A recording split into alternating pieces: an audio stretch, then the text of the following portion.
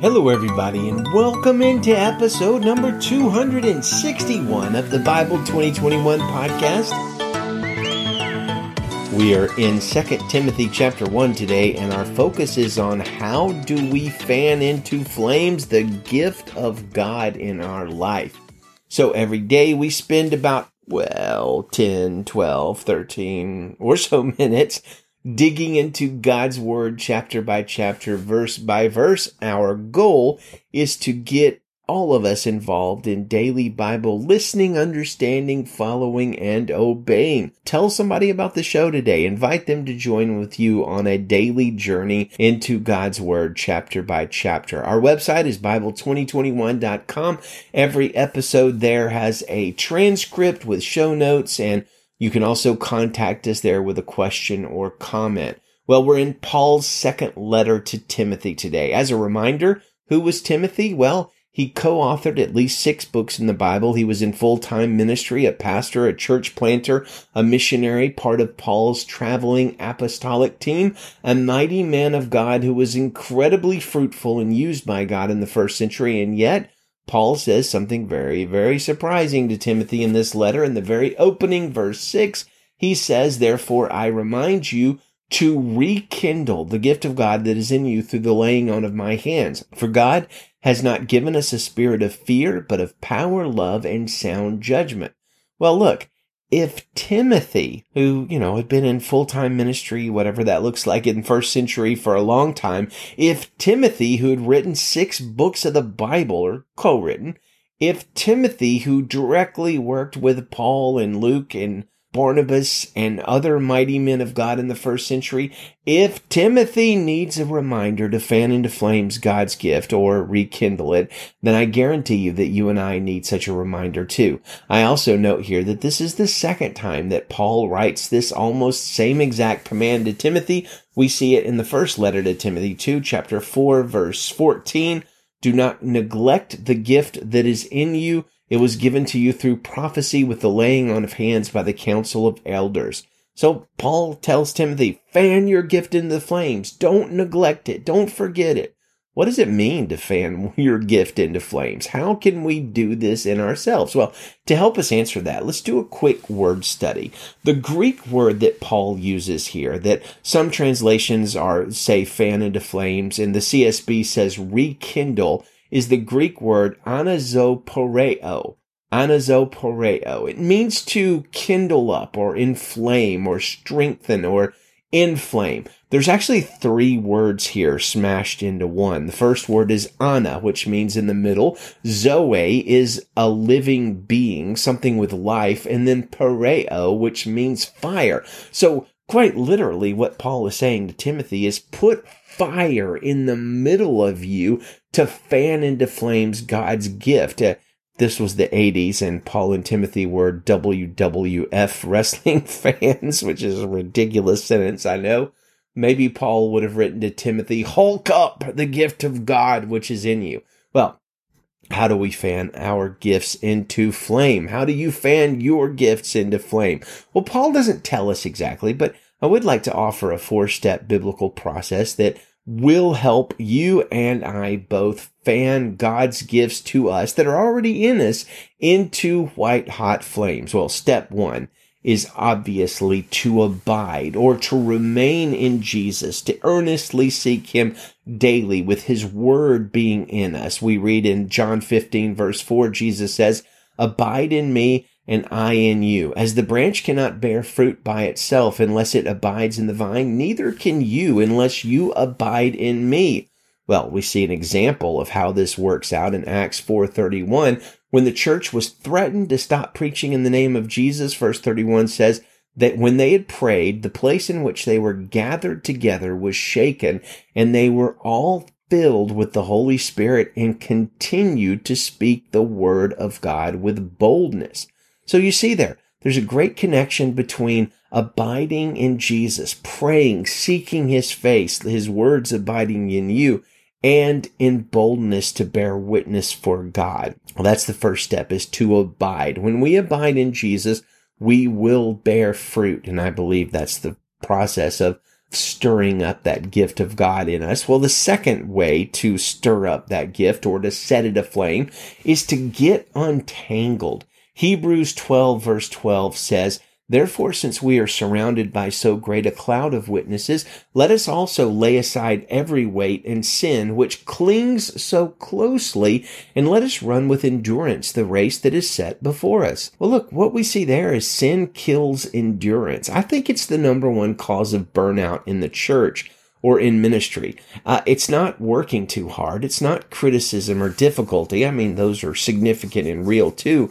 It's not just the nature of ministry that causes people to burn out. It's sin. I think that's the number one thing that robs you and I of our endurance. Sin entangles. Sin puts out the fire that is in us.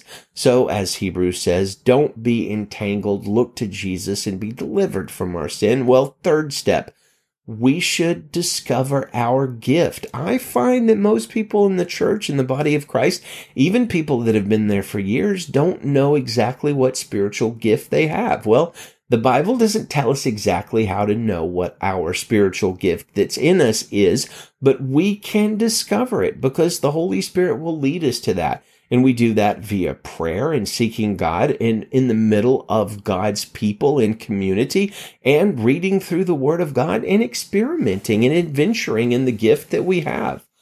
We can read 1 Corinthians 12 and 1 Corinthians 14. We can read Ephesians 4 and 5. We can read Romans 12 and ask the Lord, pray, do, seek, knock, listen. Talk to other people. Say, hey, what do you think my spiritual gift is? We don't have to be private about that. You're not an island.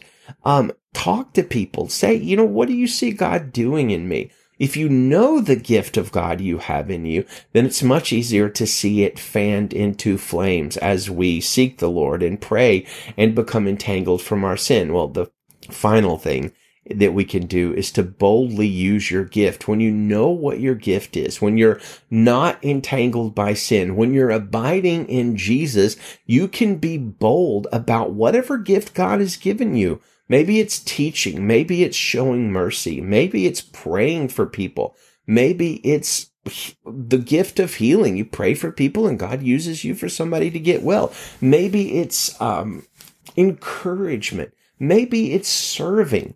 Well, you can use your gift boldly, and that's how it's going to be fanned into flame. 1 Peter 4:10, Peter writes, based on the gift each one has received, use it to serve others as good managers of the varied grace of God. If anyone speaks, it should be as one who speaks God's words. If anyone serves, it should be from the strength God provides, so that God may be glorified through Jesus Christ in everything. To him belong the glory and the power forever and ever. Amen. So it is God who provides you the strength to serve other people with the gift that he's given you. And when that happens and we use our gift, then the glory goes to God through Jesus. And I think that energizes that gift in us more and more, exactly in the way that it's fanned into flames. Well, here's some quick thoughts from Pastor Sam Storms on this passage. He says this verse in 2 Timothy is important. It tells us that one may receive a spiritual gift only to neglect and ignore it.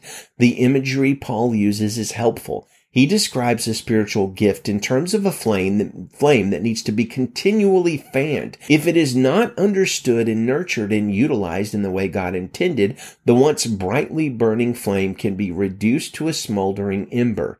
Take whatever steps you must. Study, pray, seek the face of God. Put your gift into practice, but by all means, stoke the fire until that gift returns to its intended intensity. Amen. Well, let's read our passage. 2 Timothy chapter 1, Paul, an apostle of Christ Jesus by God's will, for the sake of the promise of life in Christ Jesus. To Timothy, my dearly loved son, grace, mercy, and peace from God the Father and Christ Jesus our Lord. I thank God, whom I serve with a clear conscience, as my ancestors did, when I constantly remember you in my prayers night and day. Remembering your tears, I long to see you so that I may be filled with joy.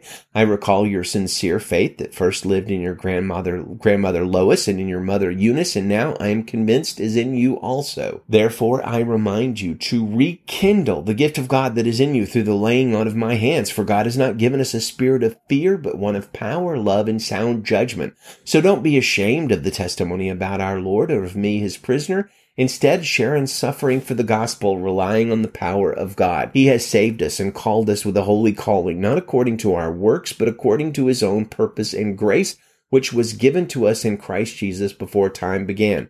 This has now been made evident through the appearing of our Savior Christ Jesus, who has abolished death and has brought life and immortality to light through the gospel. For this gospel I was appointed a herald, an apostle, and teacher, and that is why I suffer these things, but I am not ashamed, because I know whom I have believed and am persuaded that he is able to guard what has been entrusted to me until that day. Hold on to the pattern of sound teaching that you have heard from me, the faith and love that are in Christ Jesus. Guard the good deposit through the Holy Spirit who lives in us. You know that all of those in the province of Asia have deserted me, including Phygeles and Hermogenes. May the Lord grant mercy to the household of Onesiphorus, because he often refreshed me and was not ashamed of my chains. On the contrary, when he was in Rome, he diligently searched for me and found me. May the Lord grant that he obtain mercy from him on that day. You know very well how much he ministered at Ephesus. Amen. Well, we close out with another passage from 2 Timothy. It's 2 Timothy 3:16 through 17, which is our Bible memory verses for the month of September. And it says, all Scripture is inspired by God and is profitable for teaching, for rebuking, for correcting, for training in righteousness, so that the man of God may be complete, equipped for every good work. Good day to you, friends, and Godspeed.